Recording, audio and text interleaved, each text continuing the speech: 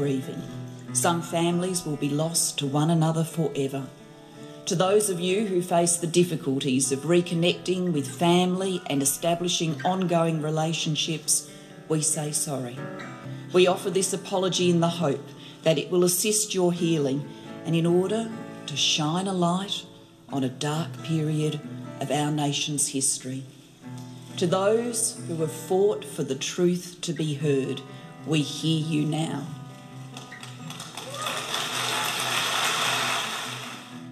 You're listening to Adopt Perspective, a podcast for anyone affected by adoption. I'm one of your hosts, Jo Sparrow. This podcast is a production of Jigsaw Queensland Post-Adoption Support Service. However, the views expressed are those of the people participating, not necessarily Jigsaw Queensland. The podcast discusses adult themes and listener discretion is advised. Hi everyone, I'm your host and president of Jigsaw Queensland, Jo Sparrow. Today's guest will be well known to many of you. Thomas Graham is a South African-born adoptee who migrated to Australia 25 years ago and in 2009 started the Australian Journal of Adoption, an online journal providing an independent, open access forum for people affected by or involved in adoption. He published 16 volumes focusing on the adoptee experience before hanging up his hat. After the Australian Adoption Journal, he published an adoption blog called Ipsify for 3 years, offering shorter and personalised interviews and commentary on adoption matters. He was also part of the grassroots adoptee groups that helped set the path for what is now known as Adoptee Rights Australia. In addition, Thomas once ran a Canberra-based adoption support group, sat on the government committee to oversee the implementation of some key recommendations in the Senate report into forced adoption, and then by his own account just disappeared and withdrew from any involvement in the adoption community. In preparation for today, Thomas noted that over 20 of my previous podcast guests have interacted with him in the past through the journal or other adoption-related activities. Welcome to Adopt Perspective, Thomas. I'm thrilled to finally have you on. Yes, thank you, Jo. Thanks for the invitation, and it's good to be here. And my compliments to you and Jigsaw for delivering this podcast, because it is an important resource for people that are affected by adoption. So well done on producing it. Thank you. And I look. Okay, can we start at the beginning? What was it like for you growing up as an adopted child in South Africa? Well, I think just to provide some context for our discussion, I'll try and give a short snapshot of my first 30 years in about 3 minutes, if that's possible. I've got the timer on. Go. So, I was born into the closed adoption era, where I was separated from my mother at birth and given a new identity and family, and my personal records were sealed. And the intention was that I would not know or meet my mother, my family, my father, or my first family. That was what the system was designed to do. And closed adoption was practiced in England, Scotland, Wales, Ireland, South Africa, Rhodesia, New Zealand, Canada, as well as here in Australia, as we know. So it really had this international footprint, particularly in Commonwealth countries. And so my start in life was not unlike many other closed adoption babies here in Australia.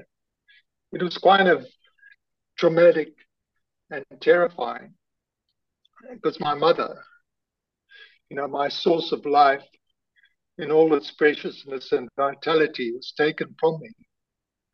So this life source, whose heartbeat, whose voice, whose smell, whose body sensations I'd come to know in utero, were lost to me. Mm-hmm. And my mother was not allowed to hold or see me at birth, even though she worked as a nurse in the maternity hospital where I was born. Oh, wow. So, and for 10 days, I lay in sensory confusion, waiting in limbo to be allocated to a new family. So it was a cruel, uncertain, and unsettling start to life. And I know you will relate to this because in the beginning of your PhD thesis, which was a memoir about adopted wounds, you wrote, and I quote, "My life has two beginnings. The first was my birth, and the second was my adoption, an occasion which marked both a death and a rebirth." So that's how we started our lives. And I was taken into an English-speaking married family, mother, father. They had a biological daughter of their own. Now they practiced British customs and traditions. It was a Catholic household. And my adopted family were kind, loving, and generous people. In this lottery that we call adoption, I drew a good family. Deirdre, my adopted mother, was overly protective, ever close, but probably emotionally distant. Jack, my adopted father, was seldom close, as well as emotionally distant. But I was fortunate that I had a grandmother that lived with us. So Granny Hilda she and I, for some reason, bonded very well. And she was a pivotal factor in my life. And, whenever I think of her, I have this surge of positive energy. So I grew up in the suburbs in Johannesburg, which is not unlike suburbs in any of our Australian cities. I went to school, church on Sunday, played sport, had holidays, listened to the radio because we didn't have TV in those days. It was a middle class upbringing in a stable home within a family setting. And I was told early on that I was adopted. But then the subject was taboo. It was never talked about. So like many adoptees, I grew up wondering who I was and where I fitted in. And over the years, as a child, I was determined to find my mother, even though I didn't even know her name.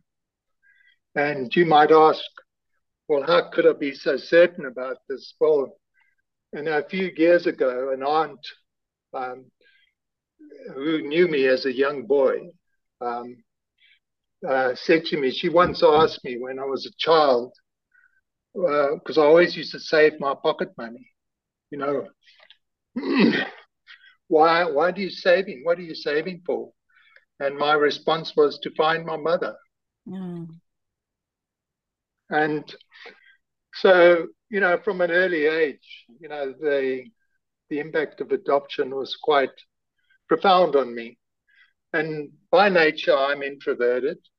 I was thoughtful, I'm independent. I was kind of calm on the outside, but pretty stern on the inside. And so in some ways, I was this compliant, obedient, quiet boy. Although I was also rebellious and deviant, particularly when I was in my teenage years. And I learned early to keep my most precious thoughts and feelings to myself. And when it came to who I was, I was unsettled and confused. And when I think back on those first 30 years,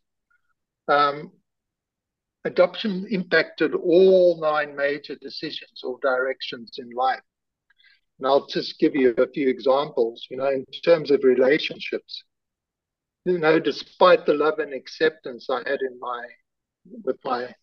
as part of the family, when I got to my final 2 years of school, I asked to go to boarding school to get out of the house because I just didn't feel comfortable there. In my 20s and 30s, I was never confident in settling down, finding a partner, marrying, having a family. I found close attachments hard. And when I look at my education, history was always my strongest subject at school. When I went to uni, I studied archaeology and religious studies. My career, most of it in those days, was in museums.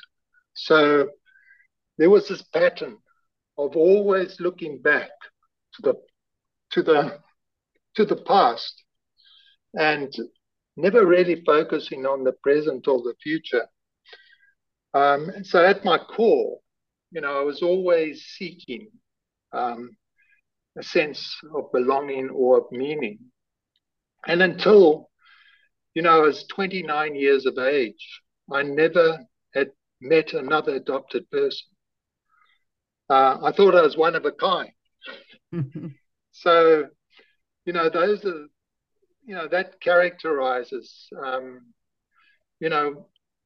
aspects of what I was, in the first half of my life, where, as I said, adoption impacted so many of my choices and decisions I've made. Yeah. There's so much of that I identify with, Thomas, and particularly I was talking to somebody on the weekend. We're in a support group actually, and I was describing how I often felt like I was a puppet with this hand that was turning my head and my thoughts and my lens on life, I guess, in different directions through an adoption lens. And I didn't know that. I didn't understand. I knew something was, but I didn't know what it was. And I suspected it might be something to do with adoption, but we weren't given any information about how adoption might impact us when we were young. So we're really quite blind to what that puppet hand, I guess, that was turning our lives around. Yeah, absolutely. I mean, because it wasn't talked about, and our parents weren't given any support or information, they were flying blind. Mm-hmm. And everyone worked on this assumption that being a clean slate and a substitute family, we would all live happily ever after. But it wasn't like that, as you know, and most other adoptees who are listening to this would also know. Yeah. That wasn't the case. So, yeah, and then, I at about 29, I began my search to find my mother. Mm-hmm. So, and at the time, I mean, what the catalyst for that was that I was working in a regional museum at the time, and a woman by the name of Irma Simpson came into the museum and asked for a photograph of a house, which was a kind of an unusual request. And I asked her, why did she want it? And she said, I'm adopted. I'm looking for my mother. And she lived there, and that was the spark, literally, that ignited my search. And the following day, I mean, Irma Simpson was her name. She gave me a telephone number of an adoption agency in Johannesburg, and I called them, and that was way back in 1986, and I was given a name and an age of my mother and the place I was born in South Africa on a small piece of paper, and I had that.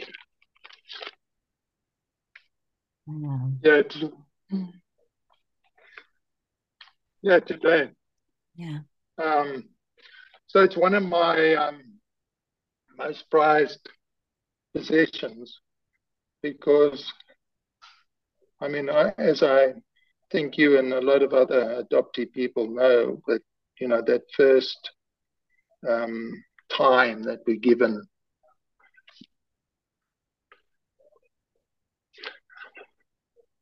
the name of our mother, how significant and special that is. Yeah. And so thereafter, I started the search to find Dorothea. Now, that was my mother's name, always. And that took me 4 years. And I know we've got lots of other things to talk about, so I won't go into that long search. And other than to say, it predated the internet and search engines and social media platforms. It required good old-fashioned detective work. And yeah, it was hard work back then. Yeah, and with the help of Jenny, who was a dear friend, we found Dorothea in a small town in north of Hamburg in Germany. I mean, it was a very exciting and nerve-wracking experience, and done as it often is in secrecy, because I didn't want to impact on my adopted parents, which I think is a common thing. And then I was also unsure what I would find. Would my mother be alive? Was she dead? And if she was alive, would she welcome me? So after 4 years, yes, we found her, and she was very much alive, and she did want to see me. So finding her was this exhilarating experience, but meeting her was not so. And you might ask why. Well, I think over the decades, because it was decades, I developed this fantasy figure of mother, and meeting her was an anticlimax. It was a disappointment. And she was a mother. She was my mother, but yet a complete stranger to me. And all I saw was this elderly, gray-haired woman who didn't feel like mother at all, And I say that respectfully, in terms of her age at the time. But fortunately, she came to South Africa to see me, and a year later I went to Germany to see her and the extended family. And I was also lucky because she was not only willing to meet, but she was also prepared to tell me the circumstances surrounding my conception and my father's name. And, on the question of my father, I never met him because he had died a few years prior to meeting Dorothea. But I do have two half siblings, a brother, half sister.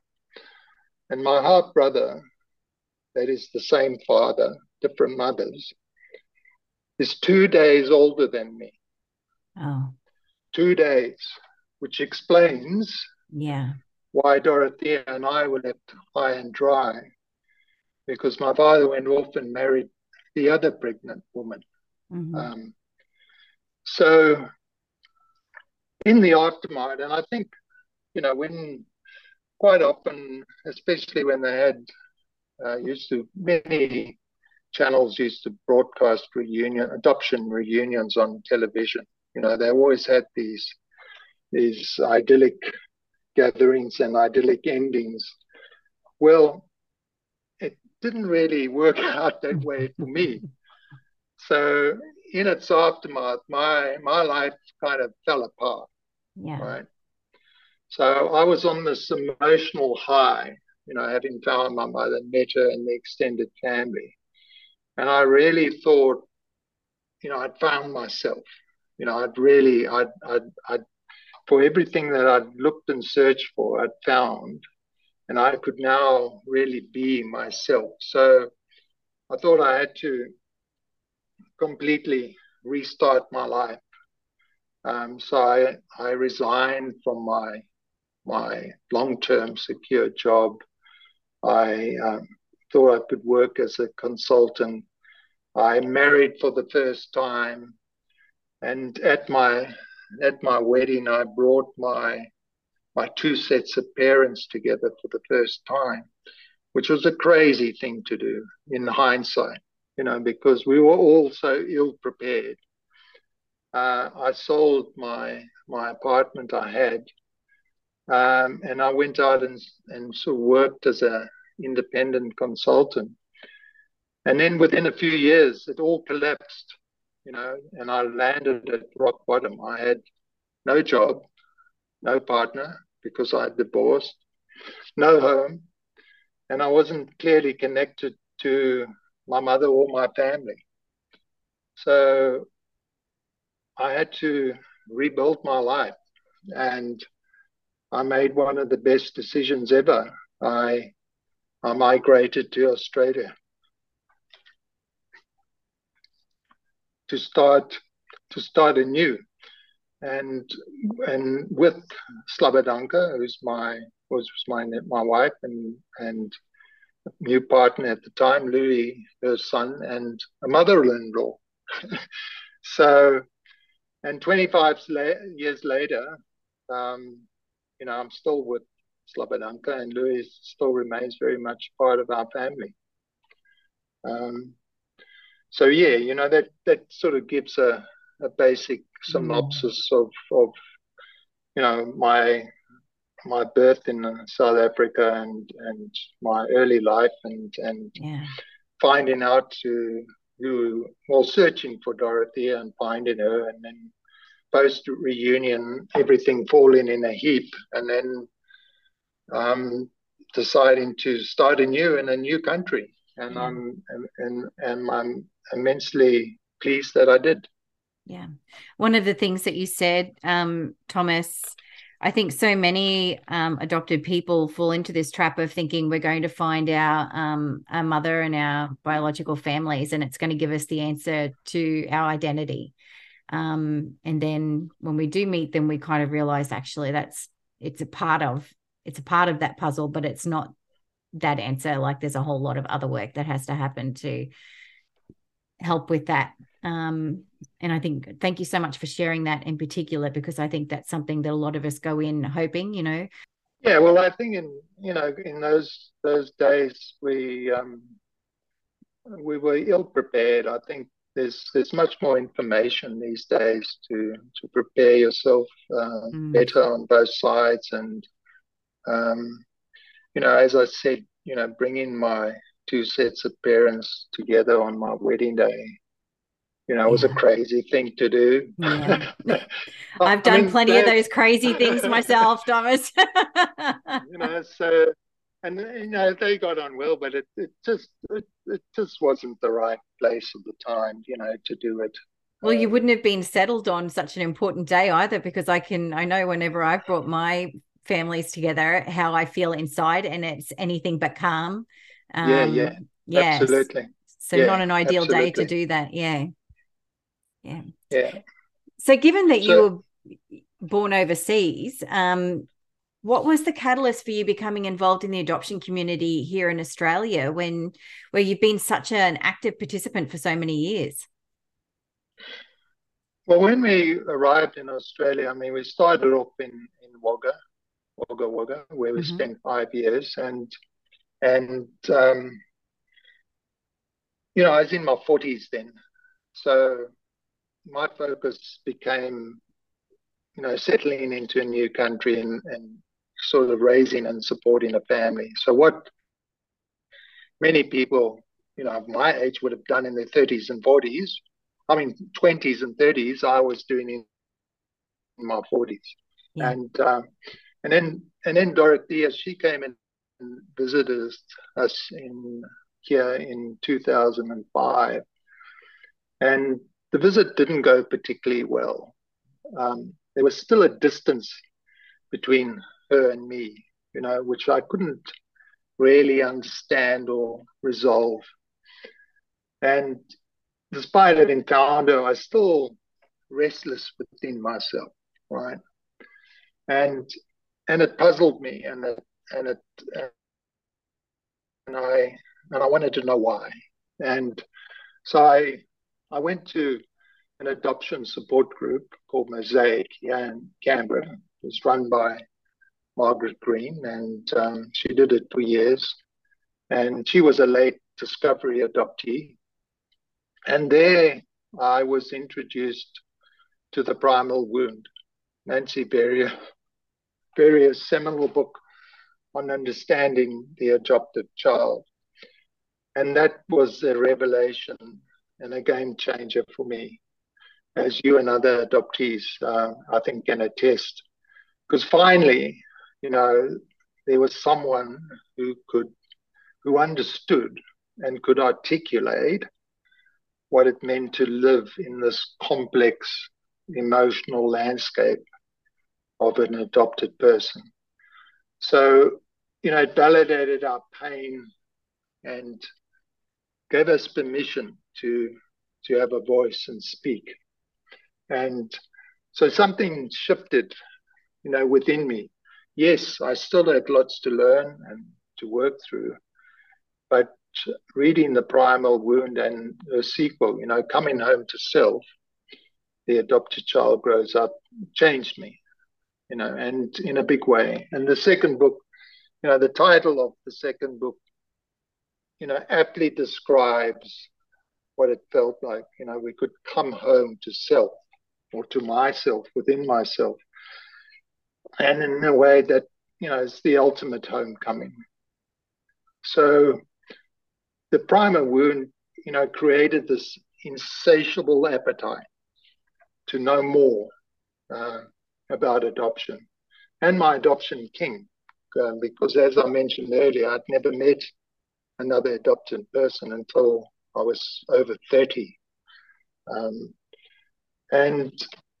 And also to understand these psychological, emotional, and spiritual aspects of adoption.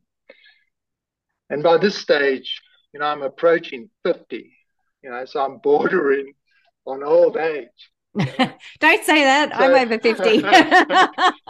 Well, yeah, I know. It's, but it, at the time it felt, to get to 50 and you're still finding out who you are and what you are, which is symbolic of being adopted. So I'm not being ageist in any way, but just the knowledge of reaching half a century and you're still only scratching the surface about who or what you are. Yeah. And about this thing, adoption, that the system that had really handicapped me in so many ways. So I wanted to explore, and find out how adoption affected other people, so I could understand myself a bit better. And at that time, quality info and sources were hard to find in one place. So I started my own, which was Australian Journal of Adoption and AJA.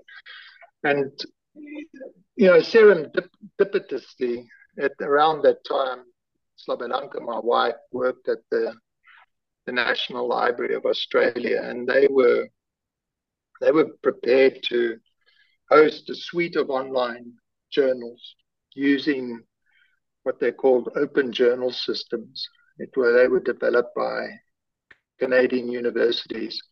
And the whole point of that was to make knowledge more accessible to everyone. So whatever the theme, or if someone wanted to create a journal, they had the software to do that. And the National Library was prepared to host those journals. So in discussing with Bobby over the dining room table, I thought, why don't I just start a journal about adoption? And that's what I did. And in a strange quirk of fate, I found myself at the right place and the right time and moment in history when my adopted country, Australia, was about to explore forced adoption in a very big way.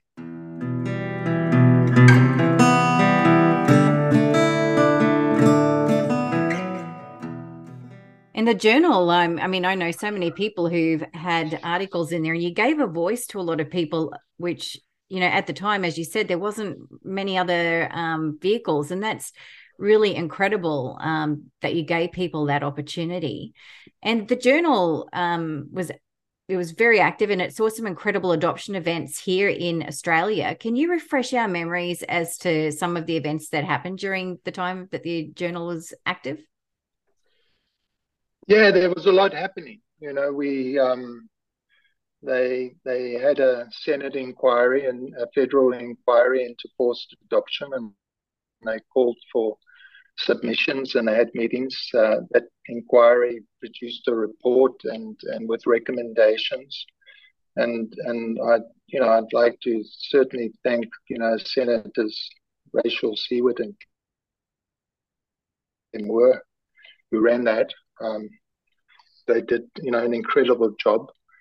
And in addition to that, the Australian Institute of Family Studies, they did an investigation into past adoptions, and that informed the Senate inquiry. The Monash University, they were doing a history project on adoption. We then had all these apologies. Every state and only the ACT of the territories. And then we had the national apology as well. And the National Archives of Australia, they did a website on adoption, and they created an exhibition without consent, which toured nationally. And also at that time, it was the beginning of when Facebook took off, and Facebook groups came into vogue, and and that was really one of the first times that adopted people could find their king, and meet up, practically 24/7 if they wanted to, and then also there was the 10th National Adoption Conference. And I think that's the last one they've ever held, back in 2013, which was held in Melbourne. And there I presented a paper, and which I looked at a few days ago, and it still has currency and relevance, because it was titled "Living with Adoption: A Quest for Hope, Healing, and Happiness," and it's still very much what a lot of us as adopted people do. We seek hope and healing and happiness. So it was a very exciting and dynamic period in which to participate with all these things happening. And I jumped in. I got involved on many levels. I made submissions. I attended 3 of the apology events in person. I sat on committees. I met many mothers and fathers and adoptees.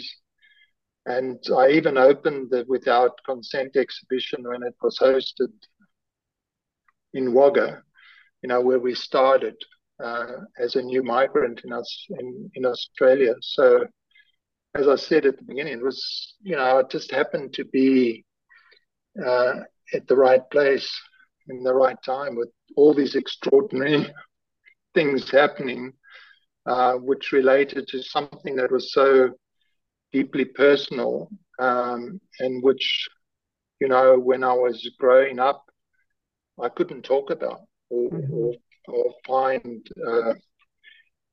very little information. And people would find that odd because, if you put type adopted person into Google today, I did that a few days ago. I think there's over about 160 million, references. And, that just wasn't there when in the time period that I, grew up. So yes, it was an exciting period, and I'm very thankful that I was part of it and could contribute something, in terms of what AJA was. What did you learn and take away from your involvement in these events over this period? And I wonder what has stayed with you as being of real importance. Many things. I mean, it was a privilege and an opportunity to witness and be part of and write about these events, especially people's personal stories. I mean, they taught me so much about, to validate my own experience of loss and disconnection, but also to build, my own life. And I'm sure you might feel the same way when you think about your 60 plus podcasts that you've done for Adopt Perspective. And then, secondly, I mean, our mothers suffered, right? And they also led the fight for decades for recognition and validation and acknowledgement that what they went through in losing their children was cruel. It was unjust. It caused them hurt, harm, and shame, which they didn't deserve. And so personally, reading, listening, speaking to mothers, I finally understood and could reconcile and with that question that niggled me for large periods of my life, why did my mother give me away? How could she? And basically, she had no choice. She was given no choice at the time. And at her most vulnerable, she was steered towards adoption, being told this would be the best for me, although hurtful to her, and not something that she wanted. So, like many mothers, she suffered deeply. And so in talking to other mothers, I could grasp the full magnitude of Dorothea's pain and giving me up, to the system of adoption. And that helped me a lot. It removed a lot of the anger, that I carried for a long time. And another thing as well, that, after all these inquiries, Senate, AIFS, the Monash, I think people were generally surprised that adoptees were not forever happy, trouble-free individuals who lived this perfect and idyllic life in their substitute families. That wasn't part of the script or the fairy tale, when closed adoption was created. I think people were generally surprised that, like our mothers, we wanted and at times demanded acknowledgement, validation about our loss and what we had suffered, and which we could never mourn or grieve. And we wanted, services to deal or offer, to services around finding our information or with in therapy for and I think many people weren't sure how to handle us as we were seen as being forever the adopted child and rescued and silenced. And the system of adoption didn't want to hear we were unhappy and had suffered harm, and they couldn't accept us now as adults with our own experience who wanted to speak. And they wanted us to remain, obedient, compliant, the adopted child that had been rescued. And I think this continues in some areas, because it's always difficult for adopted people to have a meaningful voice at the table when it comes to adoption, because I think people are ever fearful that we will challenge the age-old belief that adoption is a benevolent act that is always beneficial to the child. And it isn't. It isn't harm-free. And we have to remind the system of that fact, even if they don't like it. And just two last points. Adoption, as you will well know, and many, many other people who are listening would know, is complex. The impacts are profound, they're personal, they're intergenerational. They affect our mothers, our fathers, our siblings, our grandparents, and also the adopted families themselves. And, it's complex. And the apologies were important. And we did need to hear the words, we are sorry, and this happened to you, and we will make sure it doesn't happen again. But many people didn't hear those words. There also, and many believe there needs to be more to be done regarding tangible support, with dealing with negative health outcomes or redress.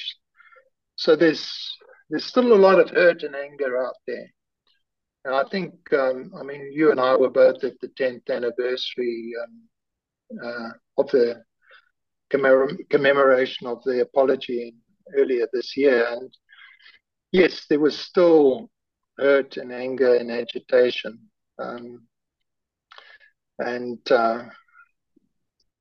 So yes, there's probably still a lot more that needs to be done. And it's not surprising that, the Victorians, they went and did their own, inquiry into adoption after the national inquiry. And I think the Western Australians are doing something similar as we speak. So there's probably a lot more that needs to be done.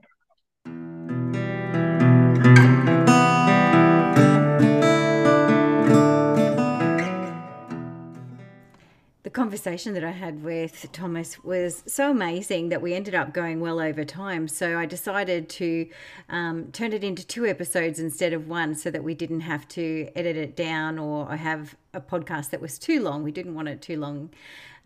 So I'm going to end things here, and we'll pick up in the next episode to finish the conversation with Thomas Graham. Thanks for listening to the Adopt Perspective podcast. If you'd like to find out more, go to the podcast page on www.jigsawqueensland.com, and you'll find a wealth of information and resources on the website. If you reside in Queensland, you can reach Jigsaw Queensland's Forced Adoption Support Service on toll-free 1800 21 0313, or you can call Jigsaw on 07 33 58 6666. If you live in another state of Australia, you can still call the Forced Adoption Support Service number, and your call will be answered by the Forced Adoption Support Service in the state that you're calling from. In every other state, Relationships Australia operates this service. A big thank you to Matt Sparrow for composing and recording our original theme music. Until next time, I'm Jo Sparrow saying farewell from Adopt Perspective, a podcast for anyone affected by adoption.